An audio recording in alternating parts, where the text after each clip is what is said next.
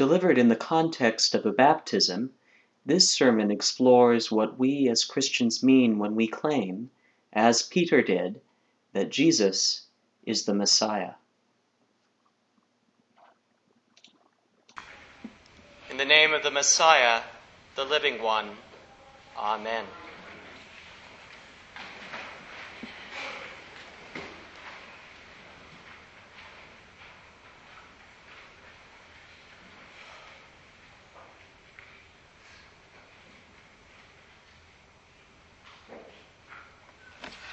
Over dinner recently, someone mentioned to me that we tend to collect a lot of characters at Church of Our Savior. I had to grin and agree. Of course, I had to note that the same is true for the church everywhere I've been, and I'm one of those characters. How about you? In conversation with Tiana, our adult baptismal candidate today, we wrestled some with the language of the baptismal covenant.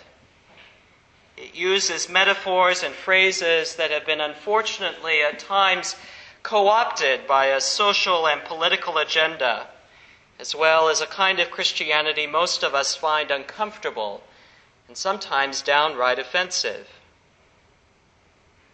The Jesus myth, popularized in our age, sometimes feels like one of an angry, obsessive superhero, a vigilante ready to condemn those who do not follow him into battle with all who are judged aberrant or evil. That's a caricature, of course, and I have friends much more theologically conservative than I who would shirk from this pop culture notion of Christ. One that I should add is now seeming to melt and evolve into something else again. I'm not sure quite what. But the notion of the superhero Jesus, able to leap over the steeple of the church in a single bound, take away our pain if only our faith in him is good enough, turn our country into a peaceful yet powerful force for all that we hold good and dear, well, it still holds its moments of fascination for me. How about for you? As does the alarming apocalyptic notion that, as I once heard an evangelical preacher put it, Jesus will be the only safe place to stand when the fire of God's wrath comes unexpectedly. Of course, behind the shock of that assertion, as compelling as it may be, is a theology built on fear. And I have to wonder, how is it that theology is any different from the fears that we see peddled around the world that divide us, coerce us, and sometimes even oppress?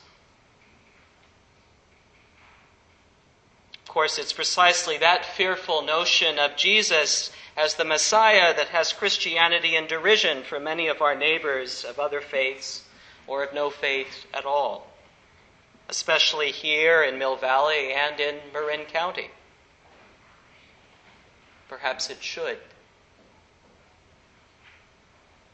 So from the outside looking in, then, it seems that Tiana and Alice today are engaged in a bit of a countercultural journey, one not always all that comfortable, and one that is both excited by and rooted in the mystery that begins to unfold in today's gospel. A mystery rooted in the fundamental question for us as Christians: just who is Jesus? And it matters not so much who Jesus says of himself. Any two-bit can proclaim himself the Savior of the world, right?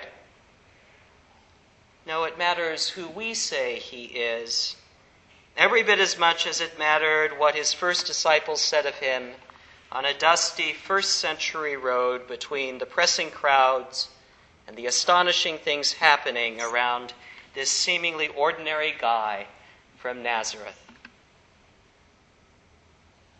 In fact, this is precisely why Jesus poses the question. It doesn't matter what he says. It matters what we say. And if we think that Peter gets it today, we should know him better by now, because as we will learn next week, he doesn't get it at all. Jesus warns his followers to keep Peter's revelation quiet for reasons not all that far away from us today.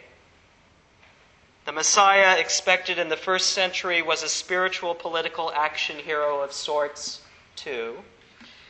Throw the Roman bums out, restore ancient Israel to its glory under the reign of someone like King David, cleanse the religious tradition of every corruption and impurity, able to leap the Temple Mount in a single bound. With a public disclosure of the title Messiah, Jesus would have risked being swept into the center of a violent grassroots revolution, or he would have been inviting a legion of Roman soldiers down on their heads, or maybe both. Elsewhere, we are told he avoids being made king by the crowds and eschews violent confrontation whenever it begins to occur. Messiah, for him and who he is, means something different than it does for much of the world. And in truth, Messiah means something different for Tiana, Alice, and all of us who are here this morning. Our Messiah does not promise to save us from hardship, calamity, or even suffering. In fact, the way of the cross, the path of Christians through the ages, has always been through those hardships, through those calamities, and through that suffering. It has always been the path of the unexpected, the unbidden, and the strange, at least in the eyes of the greater world. The Messiah into whose death and resurrection we are about to baptize Tiana and Alice teaches us through word and action that suffering is part of our transformation towards wholeness, that violence cannot save us, that peace and compassion form the path we must take, even when the world shouts war, that new life comes from the experience of hardship and even death, and that God's way is to turn our worldviews upside down so that our weaknesses become strengths, the language of infants become wisdom, everyday tap water becomes holy, and the inexpensive homemade bread and cheap port on the altar becomes the most invaluable food that we eat. Tiana, this is your last chance. I caution you for the last time that we Christians are slightly, or maybe not so slightly, crazy folk.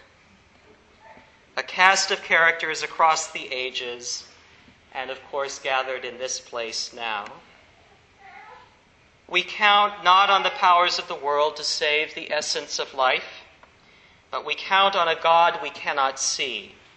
We count on a God who moves and lives deeper than all life, beyond the farthest flung star, and yet closer to each of us than our breath.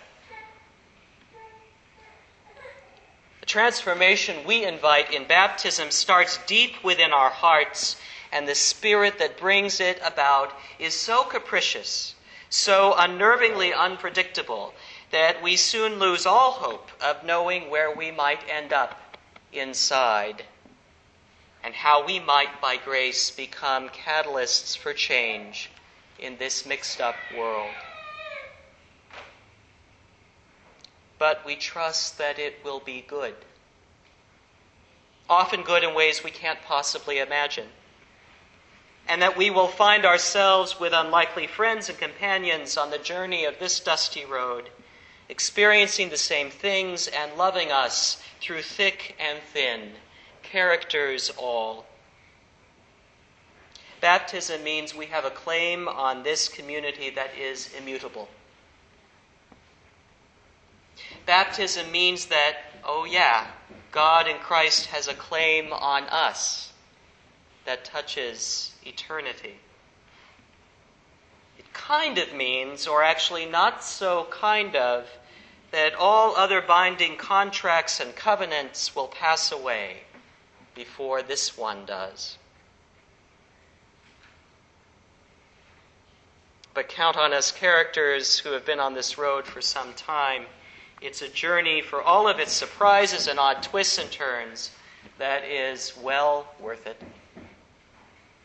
One that began, we come to recognize, as Tiana has come to recognize, one that began even before the water was invoked for us, with the name that is no name, but greater than any other name. One that affirms and shapes the characters we are each becoming, the imperfect but beautiful reflections of life and being that mirrors the divine. A journey that transcends even death and puts back into perspective all of the hollow promises and the suffering and the evil of this life, helps us move through those places and uncovers the compassion and love that birthed the universe and will see it through to the end and beyond. So, Tiana, are you ready to join in word and sacrament with your daughter Alice in this cast of characters? Good. You are warmly welcomed.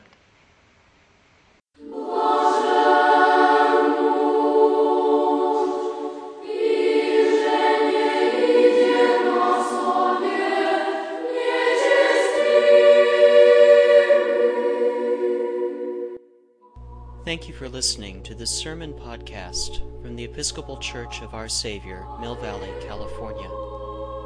We are a growing, welcoming community for those seeking to deepen their relationship with God and to journey in faith with God's people through the breaking of bread and in service to others in Christ's name.